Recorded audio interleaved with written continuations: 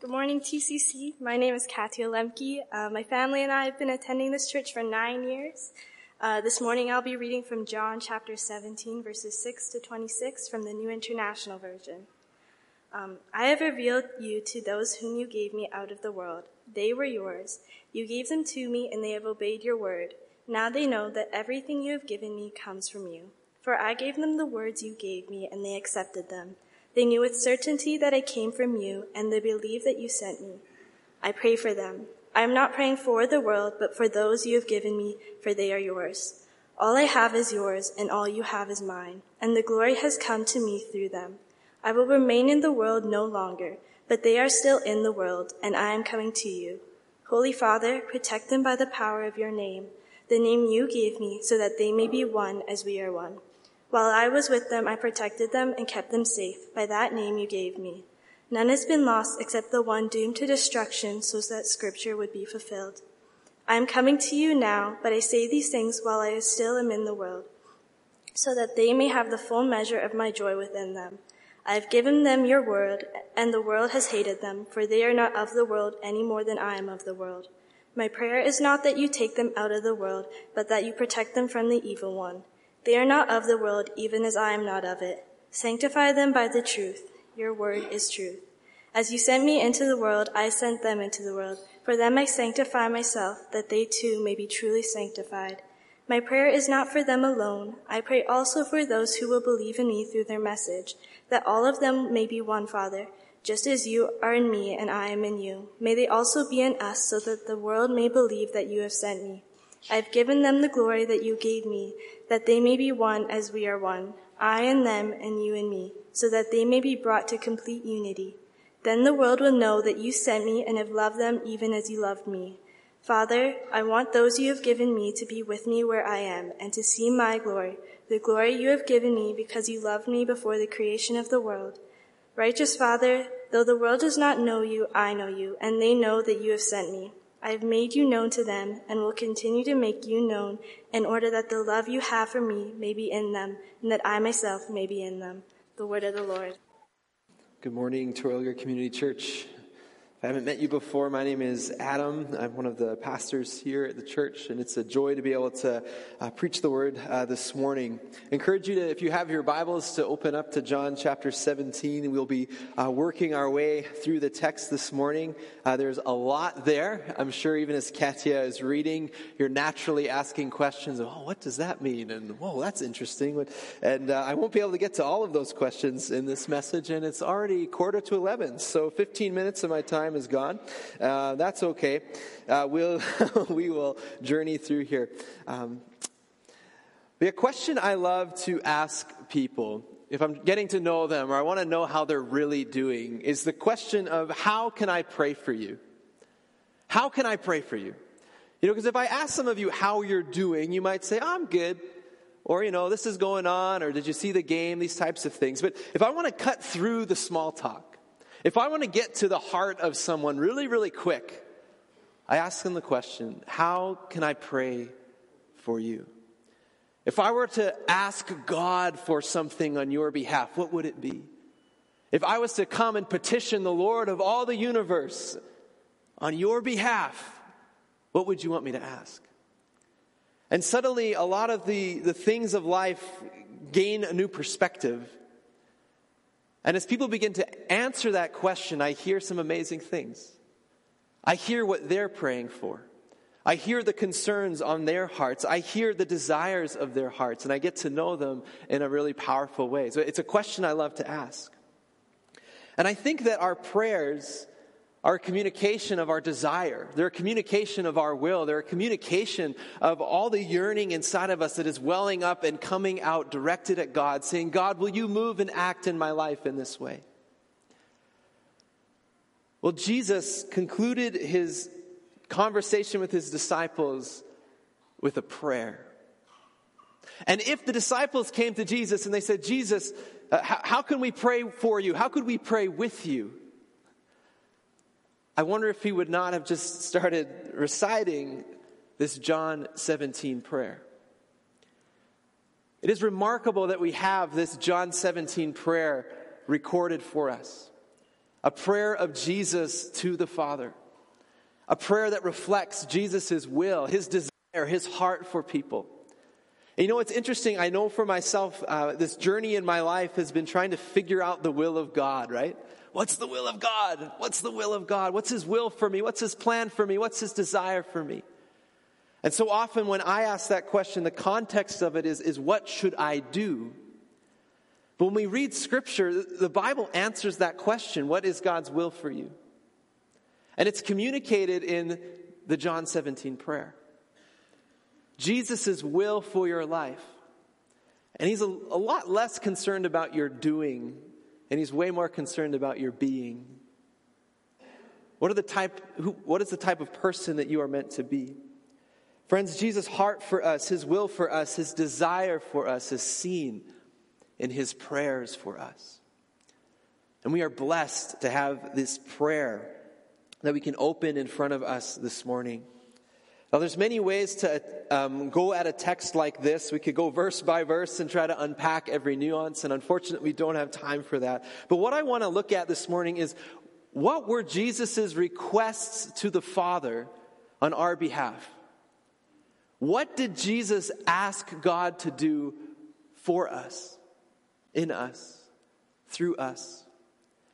And in asking that question, we get a little bit of a glimpse at what is God's will for us. What is his desire? What is his plan? So we're going to walk through those this morning. I believe we have 5 petitions that Jesus makes to the Father on our behalf. So let's journey through this.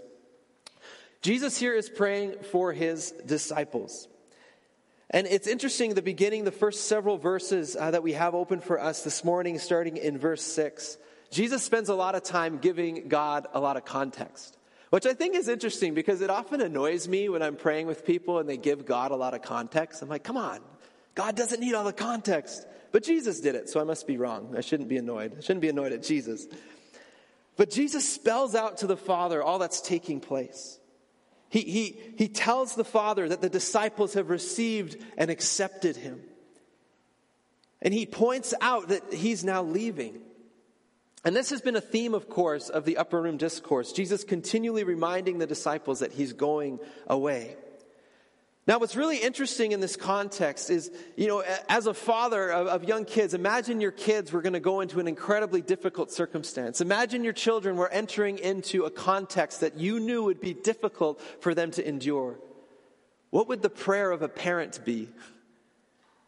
Our prayer might be that they wouldn't have to go through that they would be spared the pain, that somehow that situation would never have to come to pass. But here in Jesus' prayer for his disciples, he acknowledges not only that he is leaving, but he highlights and emphasizes the fact that, Lord, Father, my prayer is not that you take them out of this situation. My prayer is not that you take them out of the world. He's not asking that we be removed from the difficulty. Rather, he petitions the Father to work in the lives of his followers in the midst of the difficulty that is to come.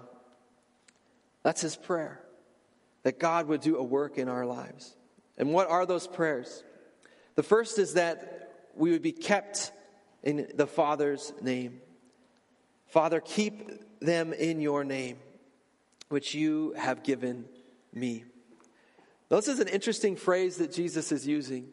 We've been visiting this concept throughout the Upper Room Discourse, this idea of a name. Because in the Upper Room Discourse, Jesus teaches his disciples to pray in a different way. And how is it that he teaches them to pray? You pray in the name of Jesus. We've been talking about how the name of a person isn't simply their name or how you would refer to someone, but it is the character or the nature of that person. It embodies the whole of who they are. So when Jesus is praying that we would be kept in the name of the Father, it's that we would be kept in the name and the nature, the way of God. You know, it's interesting when we look at the Old Testament, go back to Exodus chapter 3. We have Moses, who's having a very interesting conversation with God.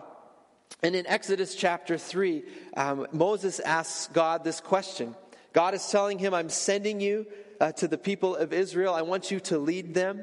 And in Exodus 3, verse 13, he asks this question. Moses says to God, if I come to the people and I say to them, the God of your fathers has sent me to you, they're going to ask me, what is his name? What shall I say to them? God said to Moses, I am who I am, the name of God, Yahweh. And he said, say this to the people of Israel, I am has sent me to you. So we have in the Old Testament Moses being given the name of God and sent to lead the people of God. In the New Testament, we have Jesus given the name of God, sent to lead the people of God. Do we see the parallel? And that name of God, not simply a reference to God, but his nature, his character. That the people who lived in the name of God were to be his people, to live according to his way, to live the ways that he had called them to recognize him as King and Lord over their lives. This reference to being kept in a name implies that there are other names that we can live under. Other banners that we can set up over our lives. Other ways in which we can walk. Other allegiances that we can form. But Jesus' prayer is that we would be kept in his name. That our allegiance would be to him alone. That the way in which we walk in the world would be the way of Jesus. The way of the Father. The way of Yahweh. But Jesus recognizes that this will not be easy. In fact, he recognizes that this will be opposed, which leads to his second request. Keep them from the evil one. I do not ask that you take them out of the world, but that you keep them from the evil one. We titled this teaching series, Living the Life. And do you realize that those of us who seek to live the life that Jesus has called us to, that we face opposition to that? That there are spiritual powers actively working to keep us from experiencing the life that Jesus has for us? Do you realize that? In John chapter 10, verse 10, Jesus says that the thief comes to steal, to kill, and to destroy. But I have come that you might have life and have it abundantly. 1 Peter chapter 5 reminds us that the devil prowls around like a lion, looking for people to devour.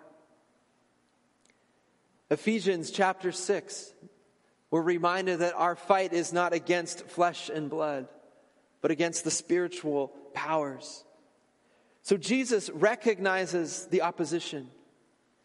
He recognizes that our life in him, living under the name of the Father, that it's going to be opposed. So his will, his desire for us, is that we would not give in to temptation, that we would not be overwhelmed by the messages of the enemy trying to allure us away from the Father. Jesus' third prayer in this is that the disciples would be sanctified in truth. Sanctify them in truth. Your word is truth. As you sent me into the world, so I have sent them into the world. Now, this word sanctify sounds very churchy and spiritual. If we go into the Greek, it's the Greek is the egiazo, which is to be made holy. It is the verb form of the noun holy. And so when Jesus is saying sanctify them in truth, he's asking that they would be made holy in the truth. This is more clear in the NLT translation of the Bible. So Jesus is praying that the Father would make them holy. Now, what's interesting with the word holy in our culture and context is we often think of holy simply as some sort of moral purity, right? This idea of someone being holier than thou, which is to say that in terms of morality, that person is perfect or striving to be perfect, these types of things. And while that is a part of holiness, I think that moral perfection is better described as righteousness by God's standards. Holiness is not simply moral perfection. Rather, the idea of being holy in Scripture is the concept of being set apart. If you are holy, it's that God has set you apart. So in the Old Testament, we see the nation of Israel is described as God's holy nation. A nation that was set apart for God to do the works of God. Were they morally perfect? Absolutely not. But they were still holy. In the New Testament, we see that we are referred to in the New Testament letters as saints. And that word saints is the same word, the same noun of the adjective of being holy. We are saints, we are holy, which is to say we are God's people who have been set apart. So Jesus' prayer here for sanctification is not simply that they would be morally pure, but that they would live in the reality that they are God's people set apart for a unique purpose. That's why I believe that this verse includes the emphasis of them being sent into the world. And so Jesus' prayer is that we would be set apart as we are immersed in the truth. Friends, there's this reality that the disciples of Jesus, that you and I this morning, we come up against all sorts of lies, all sorts of deceit. We come up against all sorts of messaging and information that might be contrary to the truth of God's word. We live in a world that wants to say that maybe that creation, that our very existence was not brought about on purpose, that there is no God who created. And there certainly is not a God who created you individually. And there certainly is not a God who loves you individually. And while we can acknowledge that there was a man named Jesus who lived in the first century, he certainly was not the Son of God, and he did not die or he did not rise again from the dead. These are all messages that we can receive in our culture. And if you believe in those messages, you're conformed to them. And you start living in a way contrary to the way that God has for you. But if we believe in the truth of the word, what is the truth? That God did intentionally create the universe. That there is a God who made each and every one of you intentionally with love and with care. That's the truth. That God did send his Son into the world, and his name was Jesus, and that he performed many signs and miracles and pointed people back to this Creator God. And that Jesus did in fact die, but yet he rose again on the third day. That is the truth. And because he rose again on the third day, he created the possibility for all people to be brought back into relationship with him and experience union with God. Friends, that is the truth. So Jesus' prayer is that we would be sanctified, that we would be transformed as we are immersed in the truth of God, the truth of God's reality, that we would see the world the way that God sees it, that we would understand the world as God understands it, that we would go about walking in the world the way that God has planned for us to. Friends, we need to be sanctified in truth. And Jesus prays that for us. And Jesus gave a reason for this one, that there's a missional purpose, that as we are sanctified in truth, we are also sent into the world. As Jesus was sent by the Father, so his disciples were sent. So at this point of the prayer, Jesus comes to a conclusion where he shifts his focus of prayer. Not just to pray for his immediate disciples who were probably there with him while he was praying this, but he focuses his attention to those who will come after him. Friends, Jesus prayed for you. He prayed for you. You know, it's fun that you could say, hey, did you know that the Bible references me? You're like, what? Yeah, I'm in the Bible. I'm in the Bible. Where? In John 17. Jesus references those who will believe because of the disciples' word. That's me. Can you pause and reflect on the fact that Jesus Christ, the Son of God, took time to pray for you? He prayed for you. Man, when people tell me I'm praying for you, it's like an honor. It's like, thank you for taking the time. Thank you for bringing me before the Father. Jesus prayed for you because he loves you, because he cares about you, because he wants you to experience all the goodness and the flourishing that you were made for. He prayed for you. We read in Hebrews that he continues to pray for you, interceding on our behalf, speaking to the Father on our behalf.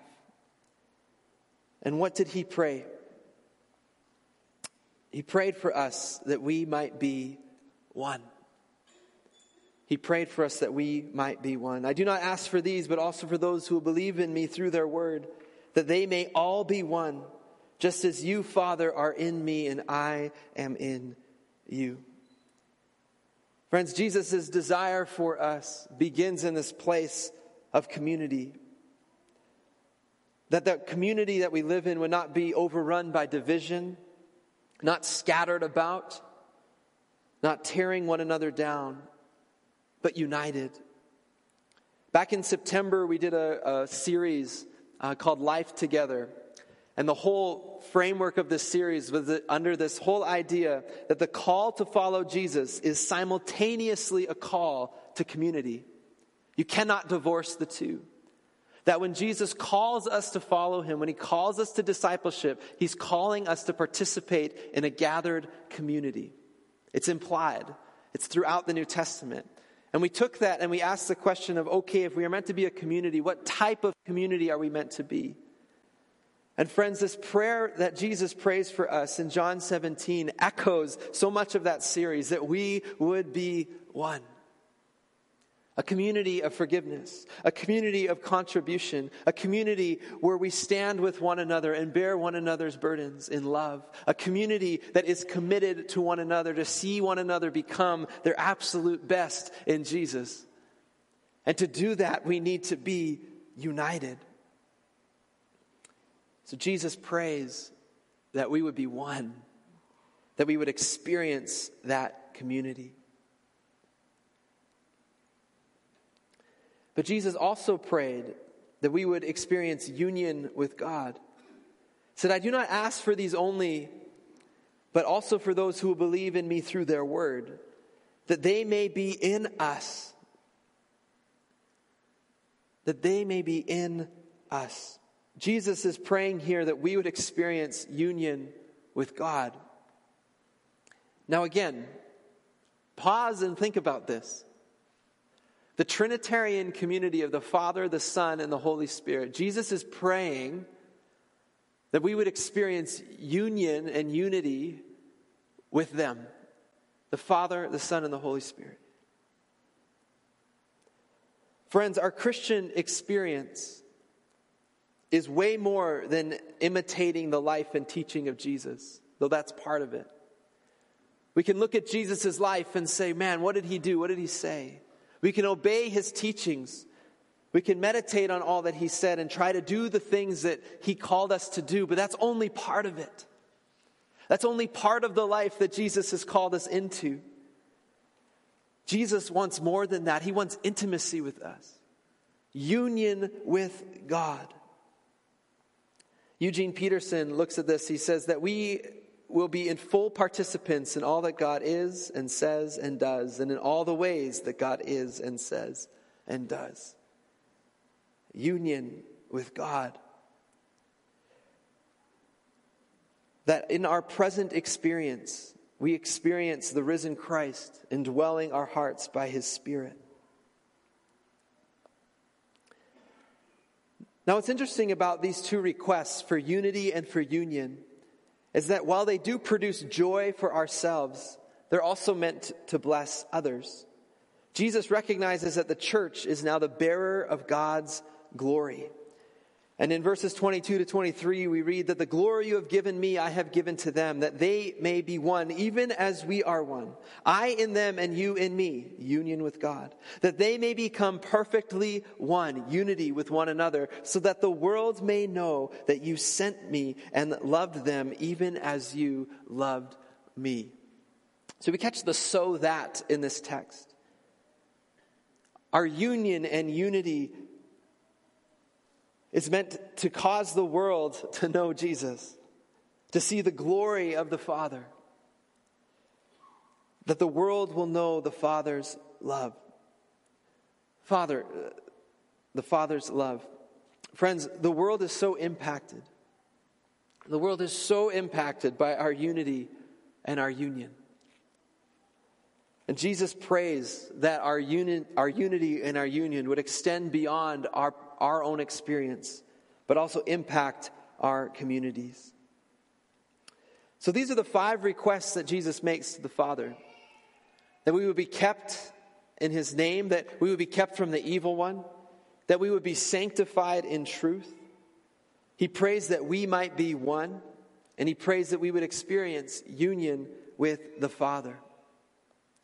Friends, that's Jesus' will, his heart, his desire for you. That you would live a life according to the way of God. That you would walk the ways that he called you to walk. That you would be kept from the evil one. That you would say no to temptation. That you would be sanctified in truth.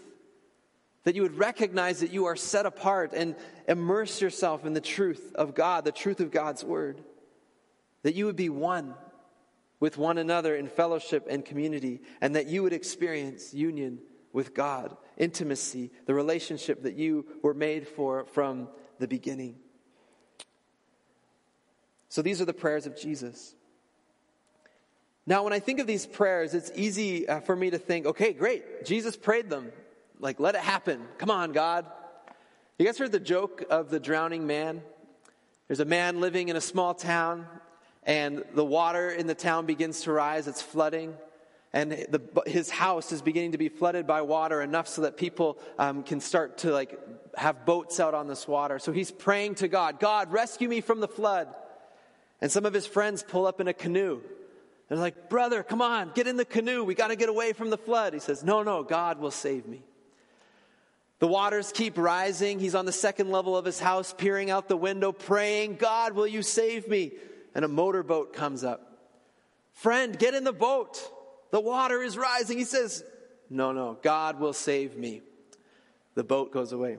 The waters keep rising. The man standing on his roof, he's crying out for God to save him. A helicopter comes. They let down a rope. Friend, grab the rope. No, God will save me. Well, the man drowns and dies. He gets to heaven. He says, God, where were you? And God said, I sent 2 boats and a helicopter. What more did you need? Right? Oh, silly guy. But friends, I think our prayer lives can often be like this. We're praying, we're crying out to God, but we don't believe that there's anything we have to do in order to see those prayers enacted or to see those prayers at work. Like the drowning man who's just crying out to God, and God is at work all around him, but he refuses to see it. He's waiting for some sort of sign from heaven. A helicopter wasn't enough, apparently. But we can be like this drowning man. Eugene Peterson says that prayer is involving. I love that. Prayer is involving. Jesus involves himself in the work of the Father through prayer. Jesus involves himself with the disciples through prayer. That as we pray, we recognize this relational element to it. And friends, the Bible calls us as much to activity as it does to prayer. To pay attention, to see what God is up to. So in terms of John 17, I think we rightfully read these prayers, meditate on them, and ask the question, what do I need to do to participate in the positive answering of these prayers? What is our role in seeing these prayers answered? Just a few quick notes on this. First, I believe we live according to Jesus' word. We live according to Jesus' word. Friends, God loves you. He desires that you would become the person that he made you to be. He desires to transform you as you walk with him.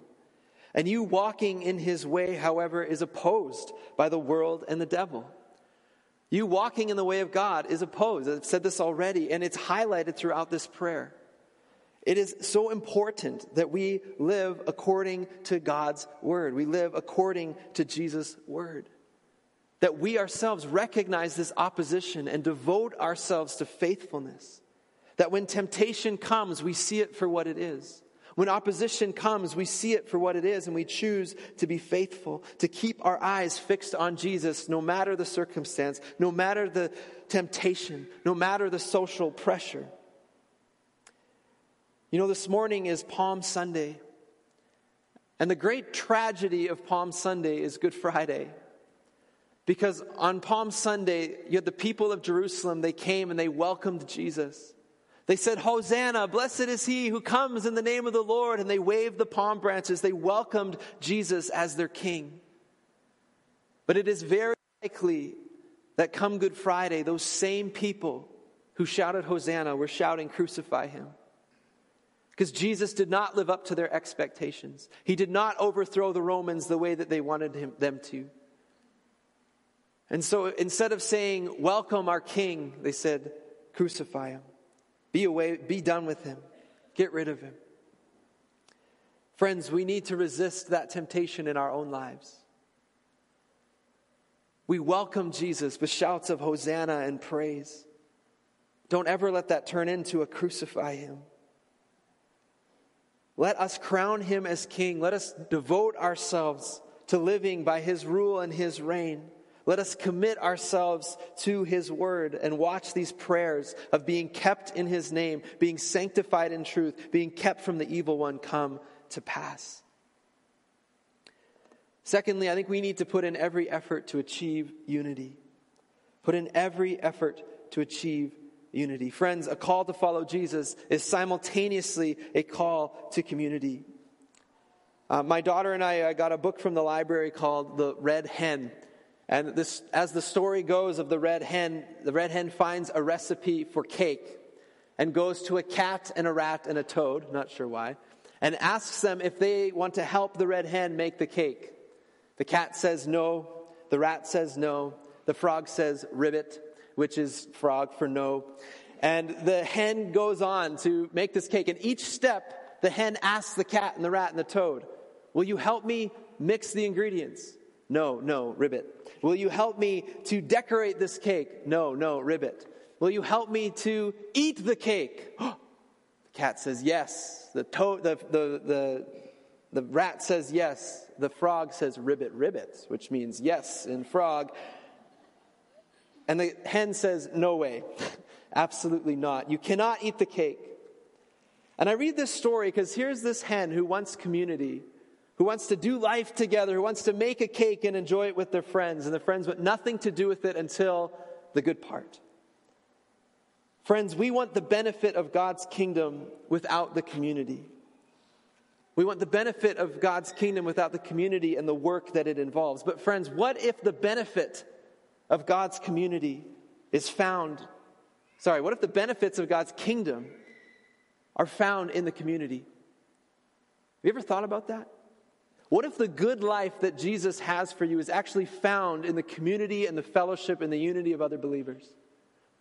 What if the life you deepest long for is going to be found in intimate relationships with brothers and sisters of Christ, where you're vulnerable, where you share life with one another, when you do mission together, where you pursue being Jesus to one another and to the world? What if that's where abundance is found? But we're so caught up in our individualistic society, we're so caught up in our woundedness, that we aren't willing to walk across a sanctuary and introduce ourselves to someone else for fear of rejection.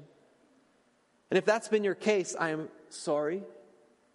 In our series in the fall, we acknowledged that the place of our greatest healing, community, is oftentimes also the place of our greatest hurts and rejections. And that is a tension the church has to walk through. But friends, Jesus' prayer that we would be one isn't simply that we would just do the thing he wants us to do, but I believe that his prayer that we would be one is that we would experience joy. That we would experience that life that he made us for. So friends, we need to put in every effort for community. It isn't easy. It requires forgiveness. It requires empathy. It requires us to be charitable to one another. It requires us to suffer alongside brothers and sisters. It requires us to love. But that's what Jesus is calling us to. And lastly, we participate in the answering of these prayers as we continue in Jesus' mission. We need to continue in Jesus' mission. Something really cool that I see in John 17 is that Jesus begins this section by talking about how the disciples have received the word that the Father had given Jesus. So the Father gives Jesus the Word, Jesus gives the disciples the Word, and then at the beginning of this last section, in verse 20, we read about the disciples giving others the Word. And we see this movement of the Word of God from the Father to the Son, from the Son to the disciples, from the disciples to the church universal. And there's this movement of mission, the passing of the Word of God from one group to another. Commentator Leslie Newbigin says that Jesus does not leave behind an ideal or a program. He leaves behind a community. He leaves behind a community. And this community bears the Word of God. And as the early disciples had the responsibility of passing on God's Word from themselves to the church to be, friends, we have the responsibility of passing on God's Word from our context to the world around us, wherever we may find ourselves. I love Isaac's testimony this morning about athletes in action, a ministry of the Word of God, passing the Word of God from athletes to those in their context. That is amazing. That is the type of work that we need to be doing. And in this text, we see the call of the people of God to have a mission in bringing glory to God, which is, how do we live our lives?